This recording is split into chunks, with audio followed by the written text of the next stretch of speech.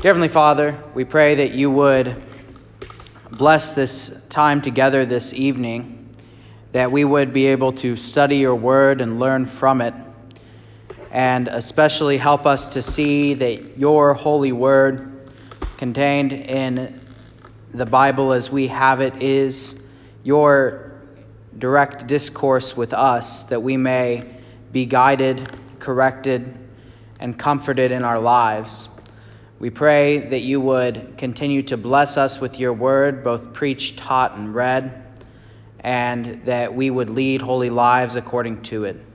We pray this through your Son, Jesus Christ our Lord. Amen. All right, so we are moving on in Lutheranism 101. So far we have gone through two parts of the book. I think we're about halfway through here. More or less, or two-fifths of the way through. There's 5 parts. So we're 2/5 of the way through, and it's been a joy so far. If you look in the table of contents, we have gone through part 1, which I think they call, I can't find the table of contents. Here it is. All about relationships, and part 2, delivering the gifts of God. My way to describe the kind of divisions of the book as we've gone through it so far has been that part 1, those all about relationships, those were the basics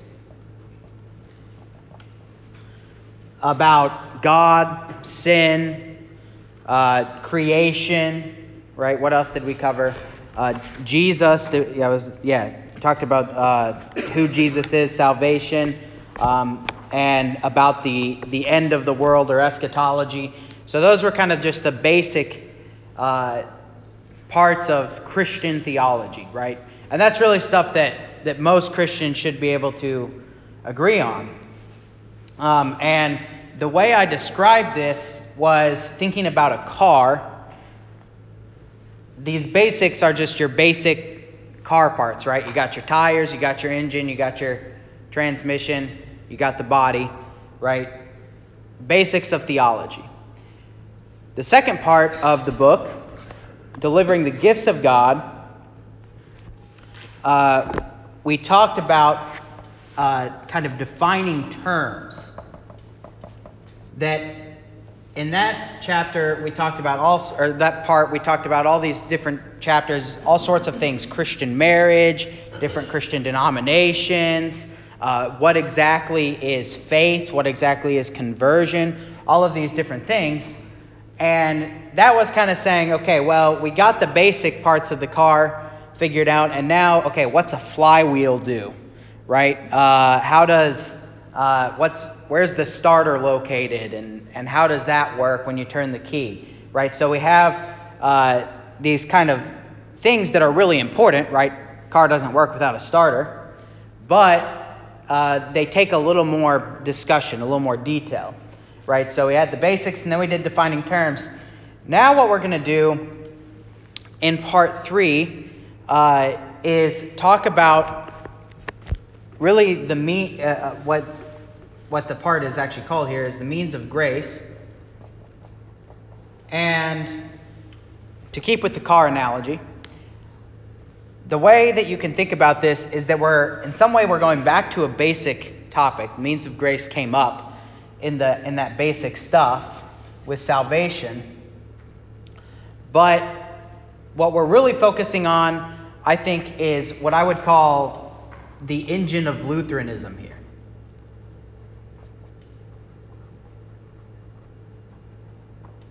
The engine of Lutheranism.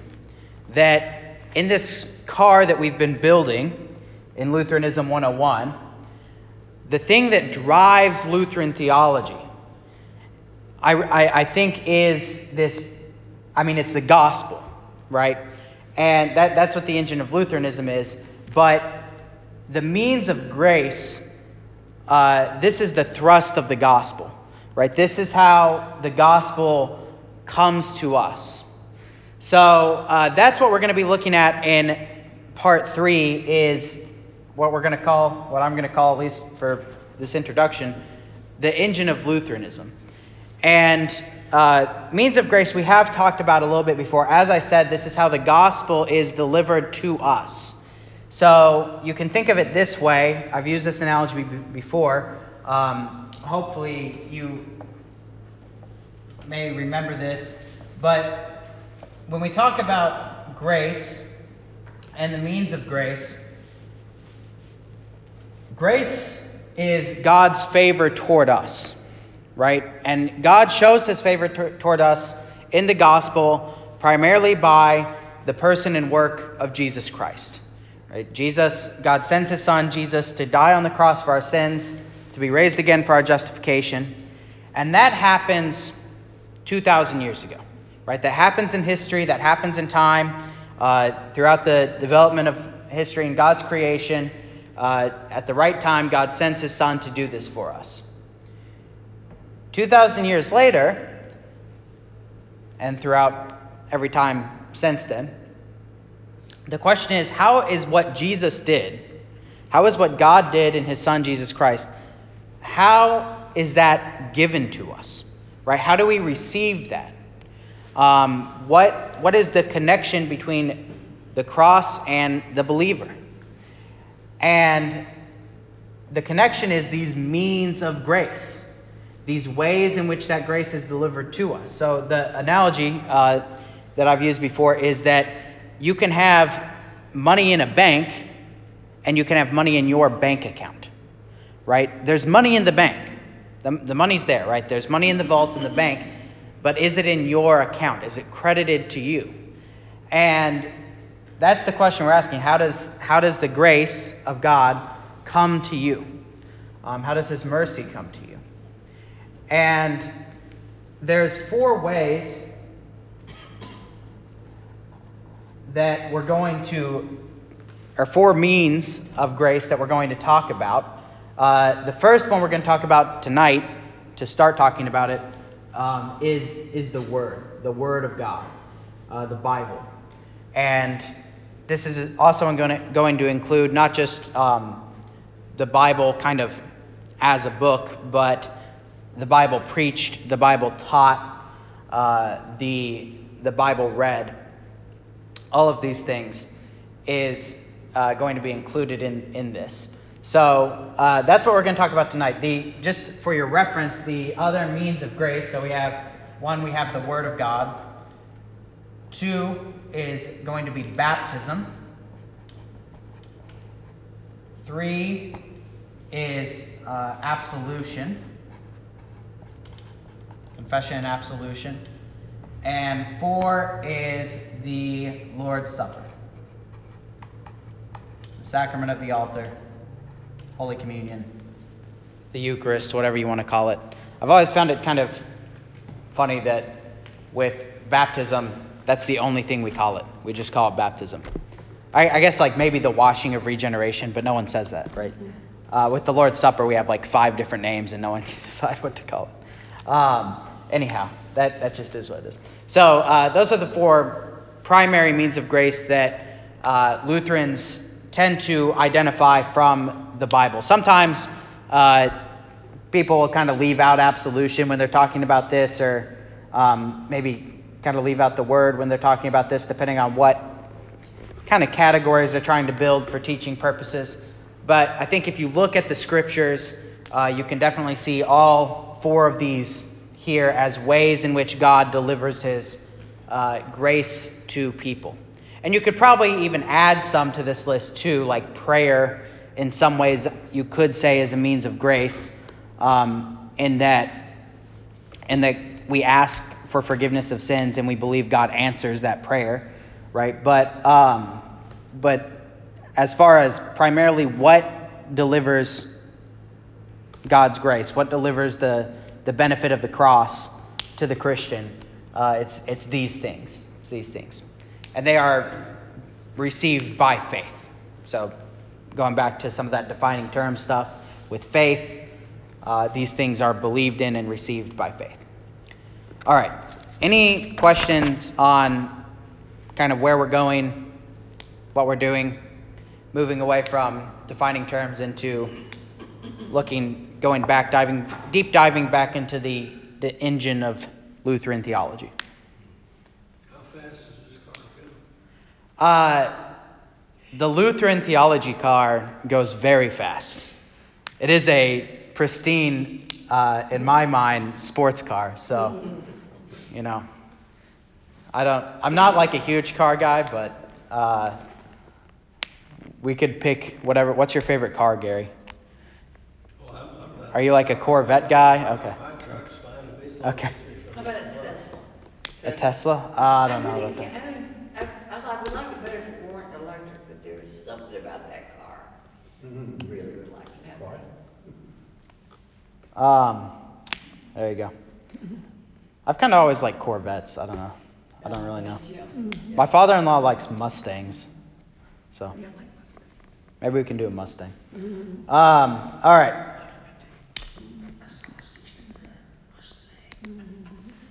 I saw a 69 Mustang Fastback at the store. I had my car in for work yesterday, and they had a 69 Mustang Fastback in there they were working on.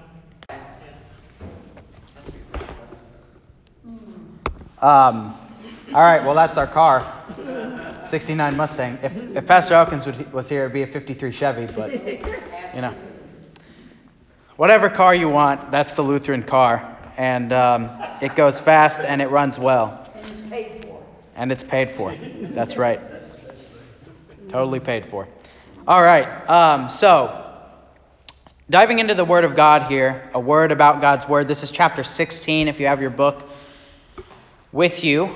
And I'm just going to highlight some things from the chapter, kind of go through it. I think it's actually organized pretty well, so I didn't try and reorganize information into a better way. Some of the chapters I like better than others. That's just how it goes when teaching from a book like this. So the first thing that it introduces here is kind of how Lutherans think about the Scriptures. And that introductory paragraph brings up the feeding of the 5,000 from the book of John, at the end of which Jesus asks his disciples, do you want to go away as well? Because people are leaving. And Peter says, and we say this during the Alleluia in Divine Service Setting 1, Lord, to whom shall we go? You have the words of eternal life. That's John 6, 67 to 68. Lord, to whom shall we go? You have the words of eternal life. And that's, the author here says, that's how Lutherans think about the Scriptures, the words of eternal life, the living, inspired Word of God. Now, what I think is interesting about that is that the Bible is self-attesting. Self-attesting. So what I mean by that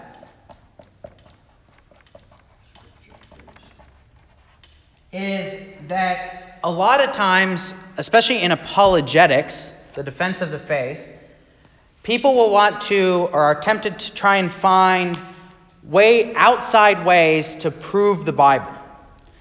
So to try and prove it scientifically by, looking at the age of the different manuscripts, or looking kind of historically at like the Dead Sea Scrolls that show that this has been around for a long time, or trying to show how modern day science lines up with things that you could claim to be scientific from the Bible. So the people in Kentucky, the Ark people, Answers in Genesis, they're big on this. They're always trying to show how science and the Bible line up with one another, and that's all fine and good.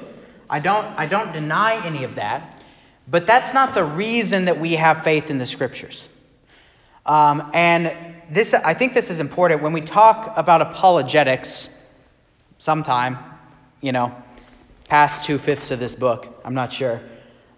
When we talk about apologetics, one of the things we'll talk about is the idea of presuppositions, and that one of the things you don't want to do in defending the faith or in apologetics is to grant other people their presuppositions.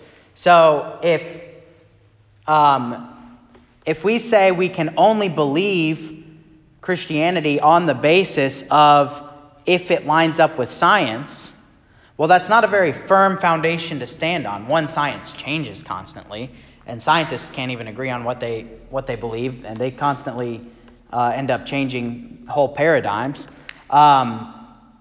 And two, the foundation of our faith is not science, it's the Word of God. And so the reason that we believe this sounds circular reasoning, and it is, but I think that ultimately every belief is based on circular reasoning. So this is a discussion for another time. But the reason that we believe the Bible is because the Bible shows itself to us by faith to be true. The Bible shows itself to be true. It's self-attesting to its truth. And we believe in it by faith, and it shows itself in our lives of faith to be true. So the reason this verse is interesting to me, Lord, to whom shall we go? You have the words of eternal life. That's a statement of faith, and it's a statement in the Bible about the Bible. And there are a lot of statements in the Bible about the Bible that teach us about itself, which is very interesting. But this is how God has chosen to provide his word to us, is to show it to be true by itself showing itself to be true. So there were a couple verses that I wanted to just read or look up. And let me throw some out there, and then different people can look them up, and then we can go through them relatively quickly. Who wants to find 2 Timothy 3, 16 to 17? I will. Judy's got 2 Timothy 3. Who wants to find Hebrews 4, 12? Can someone take Psalm 119, 105? Steve, you got Psalm 119? Yep. Okay. Steve's got Psalm 119, and then I'll take the last one, which is going to be from John 5. So we got four of us there. You have to remind me what I said.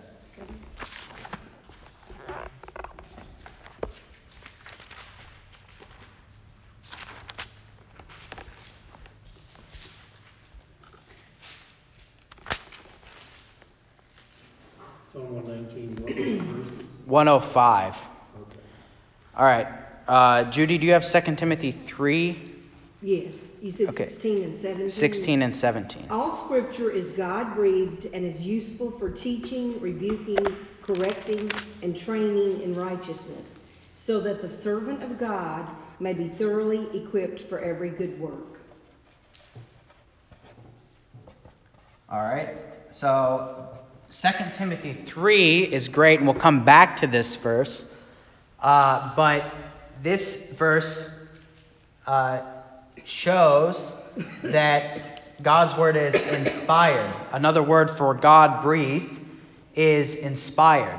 God-breathed here is kind of a very literal translation of the word in Greek, which is literally the words for God and spirit, or God and breath. In Greek, the word for spirit, breath, and wind is all the same word. So you have those two words put together into this compound word, God-breathed or God-spirited. All Scripture is breathed out by God is another translation, or inspired is really, I think, maybe not a literal translation, but that's the point, is that by his Spirit, God breathes these words to life.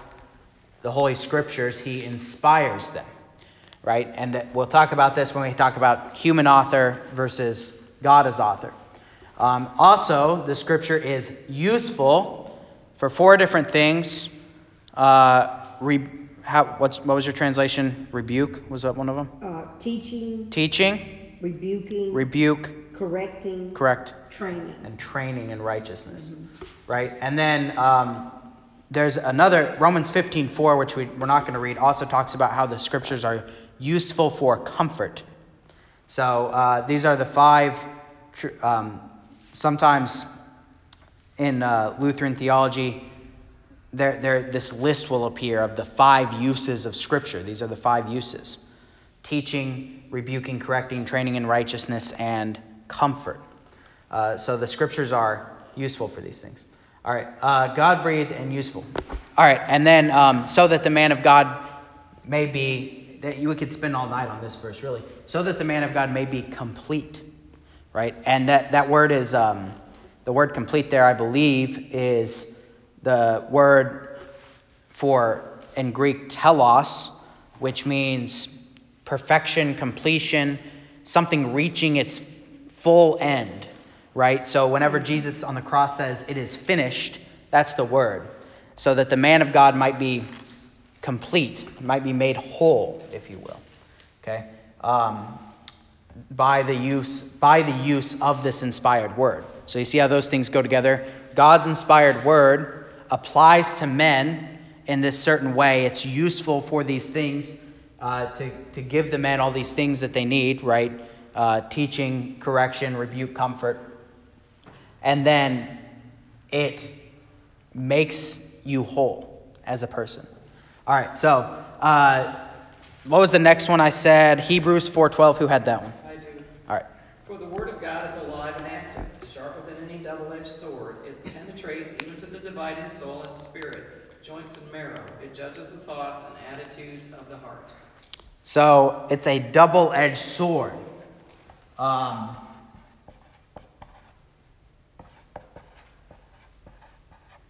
And is alive and active. That God's word, and one of the ways that it accomplishes these uses that it has, is by cutting through things, which is an image of making things very open and clear, right? By showing what is going to be obvious, what is going to be clear, and by taking away what is bad, by putting there what is good. And this kind of alive and activeness relates back to that God breathed, right? That God's word, because it's inspired, it's not just any old book.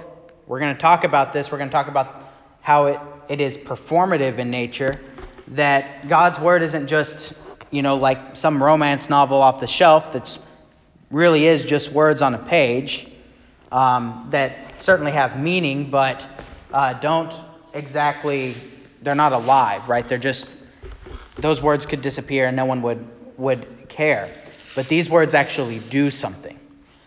They're alive and active. So we'll talk about that more in a minute. And then finally, Steve, Psalm 119, 105. Yeah, the ESV says, your word is a lamp to my feet and a light to my path. Yeah, it's a lamp and a light. So that, again, that you can get these different images here for the word as it attests to itself, that the word lights things up, right? It makes things clear. It makes things open. It makes life understandable. All right. We sing Yeah, that song. go ahead. In all of this, is this where We sing that song. we hear part of it about scripture proves scripture? The one.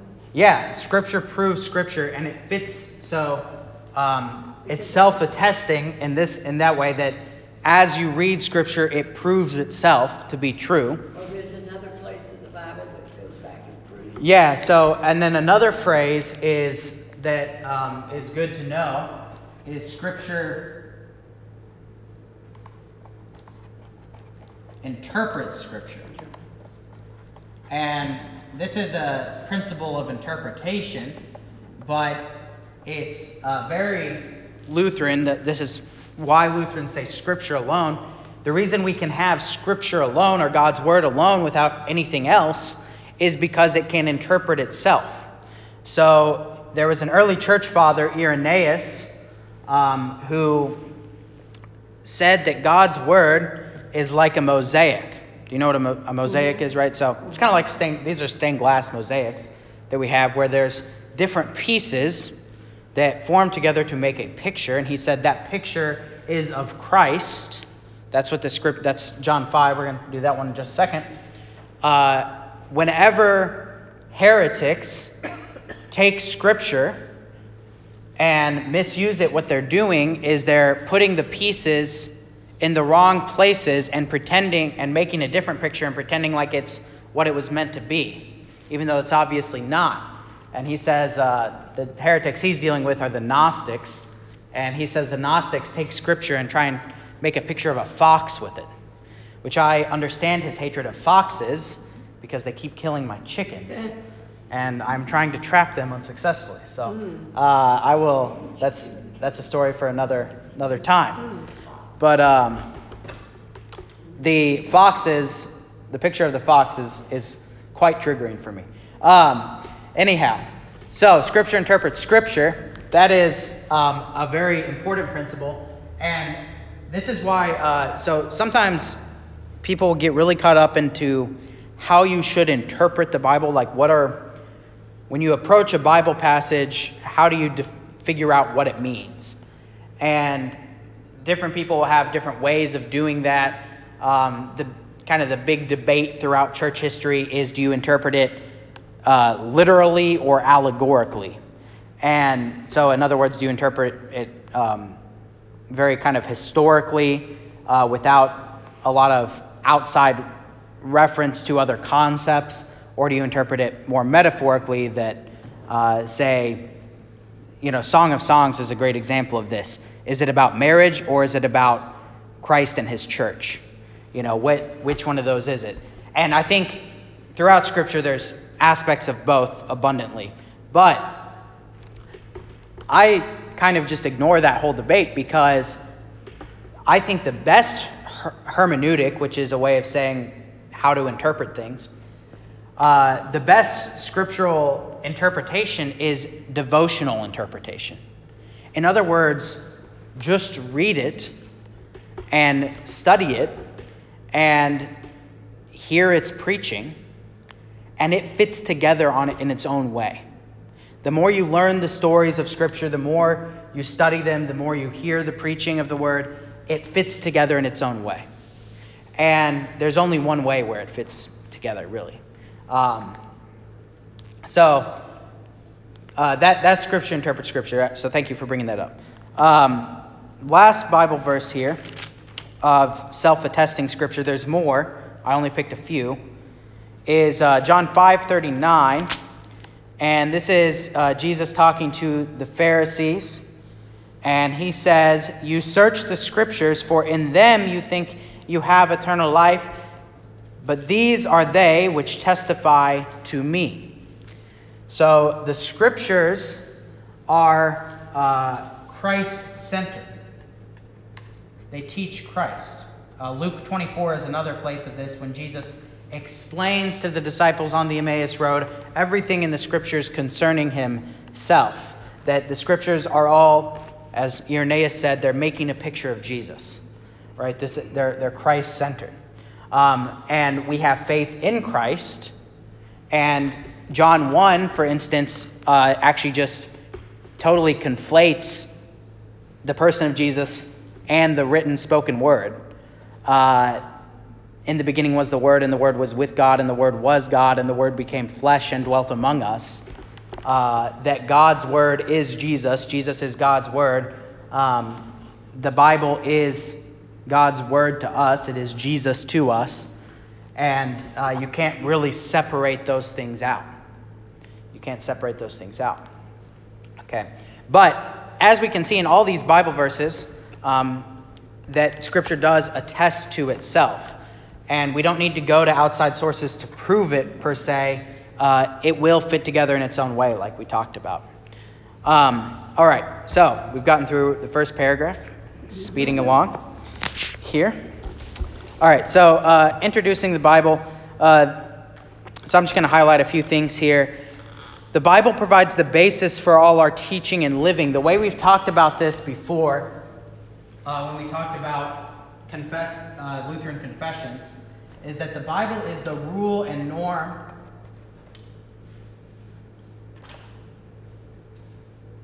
for faith and life. For faith and life. The rule and norm for faith and life. So, rule and norm is a phrase that means it provides all of the boundaries, right? Where we can go, where we can't go. The Bible gives all of the boundaries of where we can go and where we can't go. And it defines what we can and can't believe, and not only what we can and can't believe, but also gives us, it's a lamp and light, right? It shows us where we should go and what we should do in life. It norms our life, right? So you can think of how someone might say something like, this person, so if you're an athlete and you have like another athlete that you look up to, and could say that coach or that athlete, they kind of norm my game, right? They kind of provide an example and a way of what my game in this athletic endeavor is. Does that make sense? So if you're a tennis player and you got like a tennis coach that gives you his kind of philosophy of tennis, you could say that coach is the norm for your tennis game. Well, this is how the Bible is for our entire life. It norms the way that we live. It provides what is normal, right? That maybe another example of this word would be how everyone throughout COVID was talking about nothing's normal, back to normal, the new normal, right? What is normal? Well, the Bible actually defines what's normal, right? As Christians, I don't think that we should even talk about what the societal norm is. I mean, we don't need to know what the societal norm is. We need to know what the biblical norm is, right, for our life.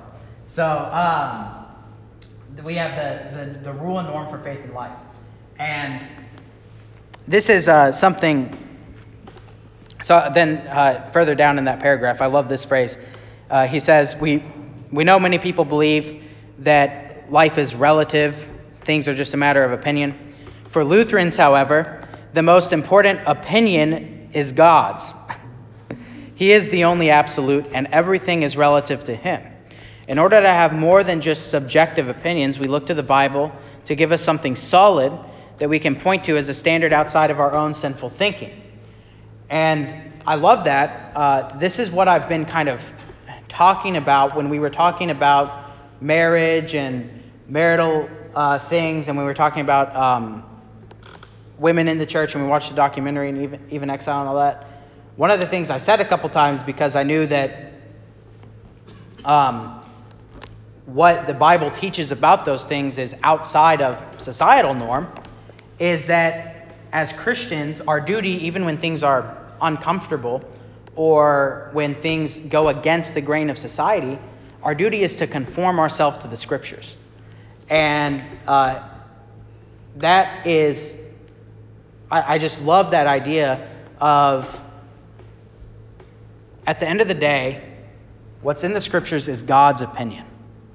And it's actually very freeing that I don't have to have an opinion on everything, right? I don't have to figure out everything for myself. I think a lot of people live their life trying to figure out what they believe about these big questions in life, and that's actually very stressful, where as a Christian, I realize, no, God has created the universe in a certain way, and he has made me, his creature, who's very small in this universe and probably won't be remembered 100 years after I'm gone.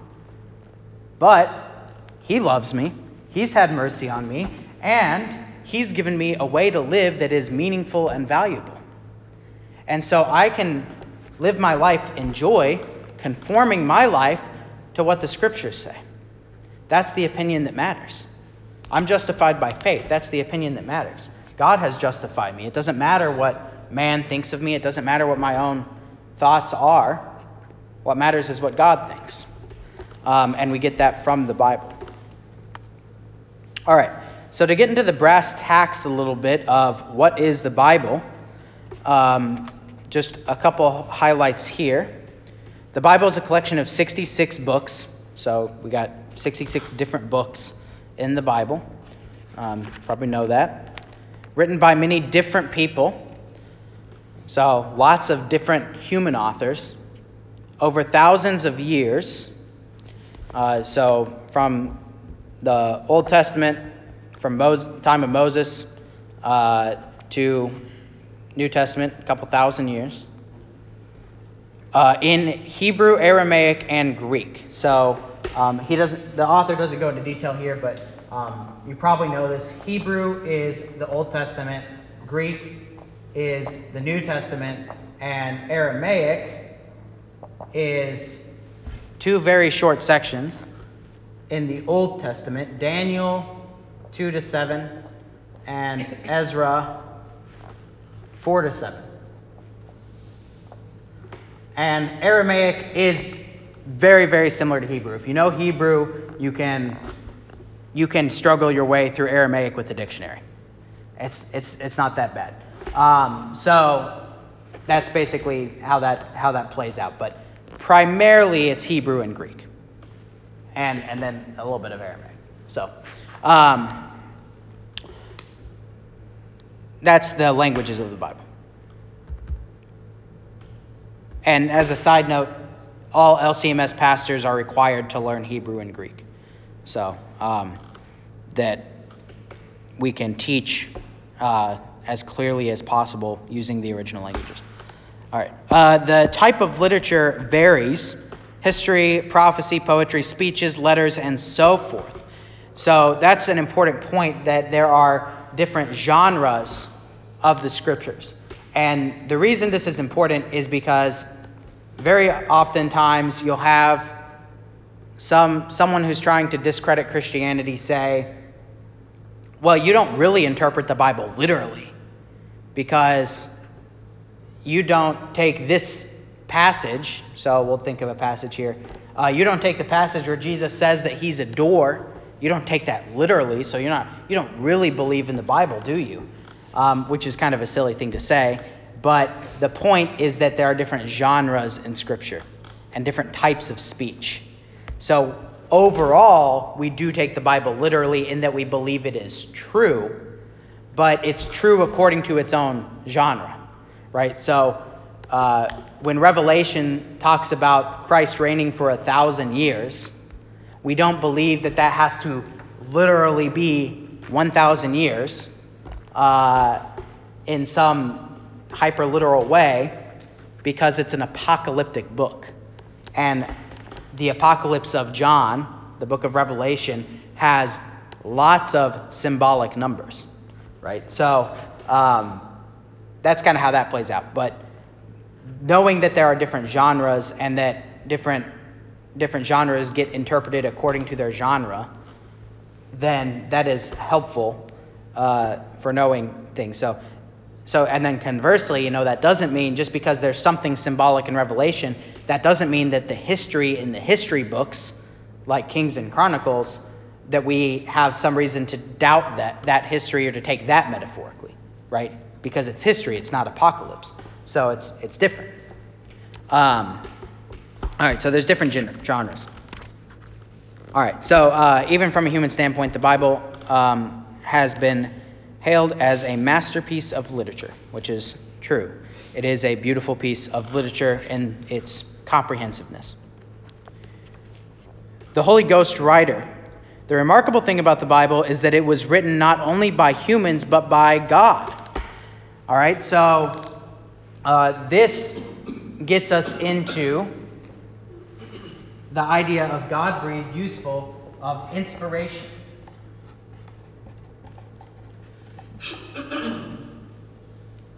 And the way that the Bible is inspired is that it has all these human authors, but where did these human authors come to decide to put down what they put down in the Holy Scriptures?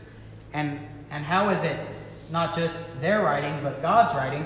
It's because the Holy Spirit inspired them, right? The Holy Spirit inspired these writers to write what they wrote, and then throughout the history of the church, even in the time of Jesus and the apostles, and back even in the time of Moses, it was clear to the church, God made it clear to the church by the Holy Spirit which were indeed inspired, and what was the writing of God. It's self-attesting. It shows itself to be the inspired word of God. And so we can say, on one hand, that there's 40-some authors of Scripture, depending on who you believe, what wrote what books, and so on and so forth. Or we can just say there's one author, the Holy Spirit, right? You can say either. Both are true, but the Bible is written by God, right? It is God's word to us. God's word to us. Okay. And then the author goes on there to talk about the idea of inspired, right? All right. Now, inspiration, I think, is really the basis or the way that we can then talk about a lot of other aspects or things in the Bible. So with a lot of these things here that we've talked about so far, that it's a lot of different books, 66 books, a lot of different genres, a lot of different authors, human authors, there is a oneness to the Scriptures, right? Again, and the oneness really comes down to the fact that it is Christ-centered, that it makes a picture of Christ, that it is all about the mission of God to seek and to save the lost by sending his Son, Jesus Christ, to die on the cross for their sins. That's what the Bible is all about. Everything in the Bible is about that at the end of the day. And the oneness and the clarity of the Scriptures in that sense, that the Scriptures show us what they mean, and that they are all focused on this one thing and centered on this one thing, that oneness and that clearness, it comes from the inspiration, right? If it was not inspired, if the Scriptures were not inspired, they could not have that oneness and clarity. They could not be the Bible as a whole, right? They have to be inspired to be that kind of clear, that kind of unified.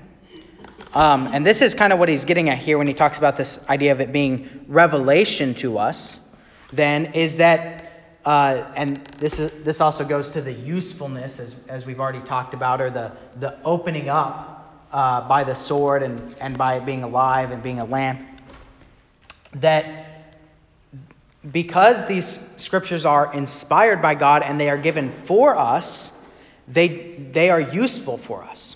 They open life up for us. They open faith up for us. They teach us. They are active. In other words, and this is the word revelation, is that it reveals, right? It reveals. So the book Revelation is the word apocalypse in Greek, which I've already talked about a little bit. And that word in Greek, as a verb, it means to open up, to reveal. Right, and it's the word that, like, when you to unveil. So at a wedding, whenever the bride is unveiled by her bridegroom, he can see clearly now, right? He can see her face clearly, that which he is to be married to. So this is the idea: is that life is being unveiled to us by God's word. God is giving us all that we need, and this is another aspect of the Scriptures that we can talk about, that the Scriptures are sufficient for us, that they are sufficient for life and salvation, that they are sufficient for all faith and life, that they contain everything that we need for our life in Christ. Now, do they contain everything about everything, about every detail in life? No, right? They don't tell us how to make the gas prices go lower. They don't tell us, although they are going lower. You've seen that? That's pretty good, I guess. It was nice to come back from Colorado to see gas under $3. That was nice. They don't tell us, what setting to put the dryer on, right? But they do give us everything that we truly need, right? Man does not live by bread alone. This is another self-attesting Bible verse. Man does not live by bread alone, but by every word that comes from the mouth of God. right? They're sufficient. They give us what we need for life and salvation. And that's such a comforting doctrine too, the sufficiency of Scripture, that we do have what we need in the Scriptures, right? Even when everything seems to be going poorly and things seem to be falling apart, we have what we need in the Scriptures. I almost started the class by having us sing a hymn stanza from our hymn of the month last month. I Know My Faith is Founded, or was that 2 months ago? That's a great hymn. There's a good section in the hymnal.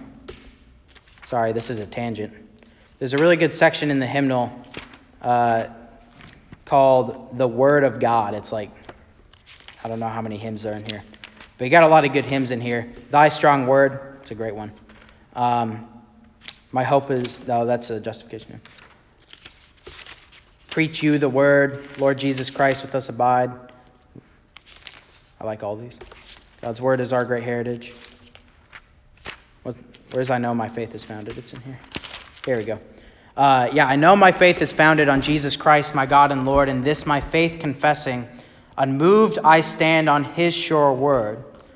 Our reason cannot fathom the truth of God profound, who trusts in human wisdom, relies on shifting ground. God's word is all sufficient. It makes divinely sure, and trusting in its wisdom, my faith shall rest secure. I love that line of that hymn. But God's word is sufficient. All right. Moving on then. I got 5 minutes. We'll see if I can take care of this next part in 5 minutes. So the next 2 paragraphs there on page 126, as going through this, are the Bible as tradition and nothing lost in translation. And both of these paragraphs have to do with kind of the history of how we got the Bible, and the different manuscripts and things that we have. So the church has handed down the scriptures throughout time, and the way it's done this is by making copies, right? So back in the days before the printing press, right, these were handwritten copies by scribes. And what's very interesting is that, so with other religions and with other ancient texts as well, copies were very strictly handled, in the sense that, like for certain religious texts and other ancient texts, only like professional scribes would be hired to make so many copies, and they were very carefully guarded. Christians did not do that with the Bible. They said, anyone wants to make a copy, make a copy. Here's a copy, here's a copy. And for this reason, first of all, the reason for that is because the Word of God is not bound. There's another self-attesting Bible verse. The Word of God cannot be bound. The Word of God cannot be bound because one of the things we'll talk about with the Word is that the Word is meant to be preached and taught, which is the same action in the Bible. Preaching and teaching are always the same. It's the same action. So the Word is meant to go forth. It's not meant to stay stagnant. And there's a paragraph in here about that, I think. The Bible is personal but not private. It's meant to go forth. And so the Word is very closely connected to mission. I think scripturally speaking, that the Bible and mission go together, because it's the preaching of the Word. Romans 10, how can they believe if they have not been preached to? So the early Christians were open to having lots and lots and lots of copies made of the original text. We do not have what are called the autographs, or the very first manuscript that Paul ever wrote. We don't have that anymore. It got distributed too much and too many copies were made that it just got lost over time. That said, there are more manuscripts, especially in the New Testament. Old Testament is kind of different. There are more manuscripts for the New Testament than any other ancient text. Like, we're talking thousands and thousands of manuscripts as compared to maybe like a couple hundred for something like Homer. right? There are tons and tons of manuscripts of the New Testament. And what's amazing is they uniformly agree on 90, I think I heard an actual, well, it gets complicated. So this is a side thing, but in the Messenger, the next couple Messenger articles are going to be on Bible manuscripts and Bible translation. So those are going to be my articles, at least. So you can kind of be on the lookout for that. But the point is that despite having like all these manuscripts, they basically all agree on 98% of everything. There are a few places where they disagree on. And then most of the disagreements, most of the what we call variants in the manuscripts between the different manuscripts that we would know, we know what the Bible is. Most of them are like differences in the spelling of a word.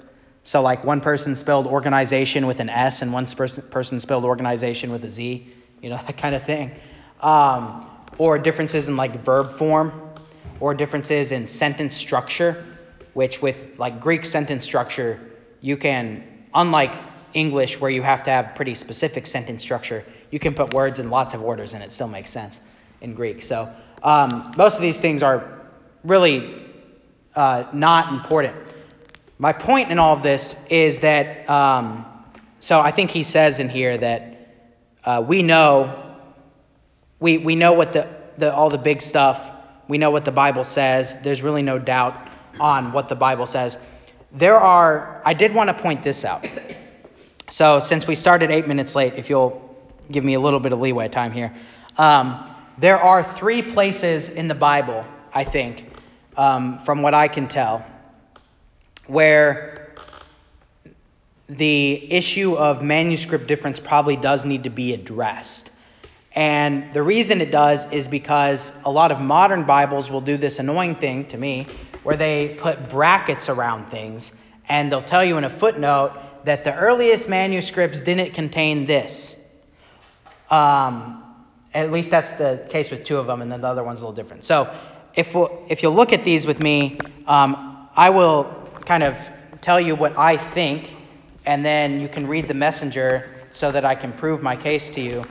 And then if any academic wants to come debate me, then I am very open to doing so, because I think I'm right. So the first one is Matthew 16, 9 through 16.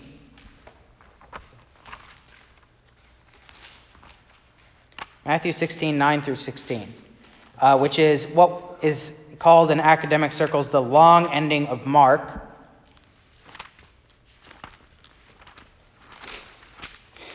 And I don't, I picked my Bible for, did I say Matthew? Yeah. I meant Mark. Oh, okay. I wrote down Matthew, but I meant Mark. I don't know why I did such a thing. Mark 16. I started to turn to, Mark 16, 9 to 16, the long ending of Mark. What version are you reading out of? I am reading out of the NKJV, which I'm going to argue in the Messenger is the best English translation. So you have to wait for that. So the reason I'm all excited about this is because this is what I studied on vacation. So as you do on vacation, you read things and study them, right? So I studied manuscripts on vacation. So that was I was learning about debates between Byzantine and Alexandrian text traditions. That's what you do. So Mark 16, 9 to 16. Do your Bibles, mine does not. Mine has one of those bracket things. You have the brackets. Does anyone else have the brackets? Where it says Mine the does. earliest manuscripts Yeah. and some other ancient witnesses do not have verses 9 through 20. 9 through 20, yeah. So there's the last 4 verses I think are part of what they call the short ending. Anyway, Is that what they wrote it? My Bible has it in different print even. yeah. So this is what I think, and I will prove it to you in the messenger, but I think that all of this is pure Bible. I don't think that any of this is not in the Bible. I think, so the majority of manuscripts, the vast majority of manuscripts that we had in our possession for the first 1800 years of the Christian church. I can't remember exactly when Codex Vaticanus and Codex Sinaiticus were discovered. That doesn't matter. The vast majority of manuscripts included this long ending of Mark, verses 9 through 20. And I don't think there's any reason to believe that it's not Scripture. And this is why I don't like a lot of modern Bible translations, is because it makes you doubt this. That maybe these weren't really words in the Bible. I think they clearly are. I don't know why all the manuscripts so the reason that they say the earliest is because much later in history, in the last couple hundred years, we discovered these earlier manuscripts that are older, but there's only a few of them. And so it's this kind of made up rule that, well, since this is really old, maybe the Bible got added to later on or whatever. It's actually a very liberal philosophy of Bible reading. So anyway, the point is Mark 16, 9 through 20, I believe is totally the Bible. You can cross out the brackets, in my opinion, and just consider it Bible for yourselves, because I think it's all true, and it's all, to me, it's self-attesting words of Scripture. And we actually have one of these verses, Mark 16:16.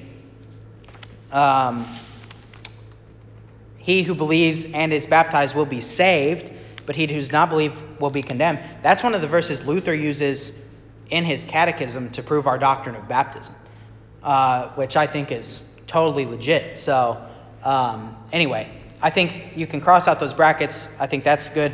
The other place that's the exact same scenario as everything I just described is John 7:53 through John 7:53 through 8:11. It's the first part of John 8, basically. So John 7:53 through 8:11. And this is the adulterous woman. And you probably have the brackets there as well. John 7:53 through 8:11. And that's the same situation. I think it's totally Bible. I think that's where it goes in John. The majority of manuscripts throughout history have always included the woman caught in adultery in this place in John. I think it's totally legit. So don't doubt that this is biblical teaching, because I think it totally is. So the other place which is different than those two places is 1 John 5, 7 through 8. 1 John 5, 7 through 8.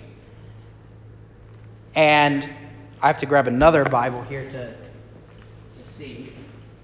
So do any of you have the King James right now? So this is the King James Bible used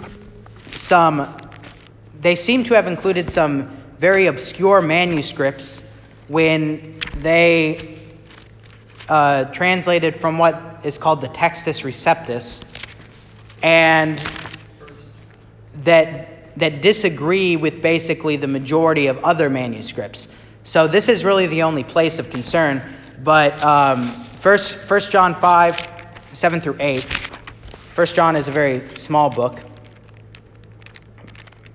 Back in the back. Here. And if someone wants to read, tell me what translation you're using, and then read 7 through 8. Mine's the New International Version. NIV, okay. So what's the NIV say? 1 John 5, 7 through 8. For there are three that testify, the Spirit, the water, and the blood, and the three are in agreement. All right. So then in the New King James or the King James, this is the one place where I don't like the New King James. This is what it says.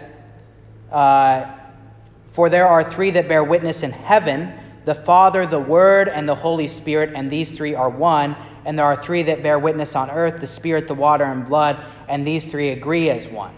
So it's a very different reading, very different translation there.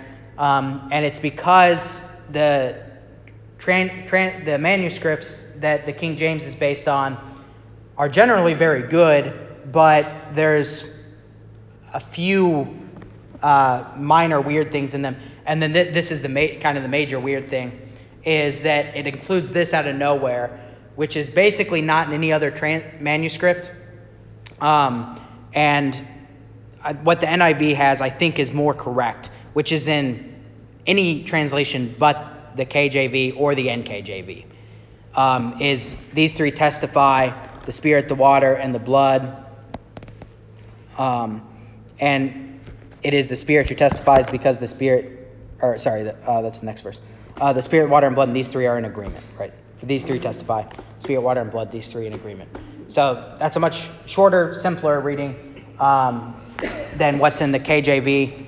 So the reason to be aware of that is that there are people out there who are called KJV onlyist, right? Who insist that the KJV is the only real translation. And I would be happy to debate them as well. I also think that they're wrong.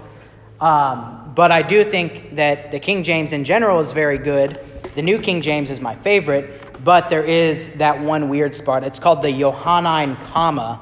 If you want to look up debates on this on YouTube, like I did while I was driving across Kansas, then you can look that up.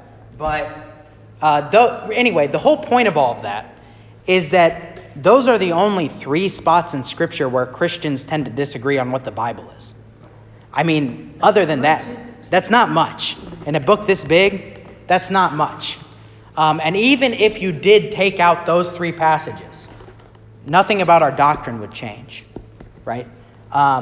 We have tons of stuff other than Mark 16 for baptism.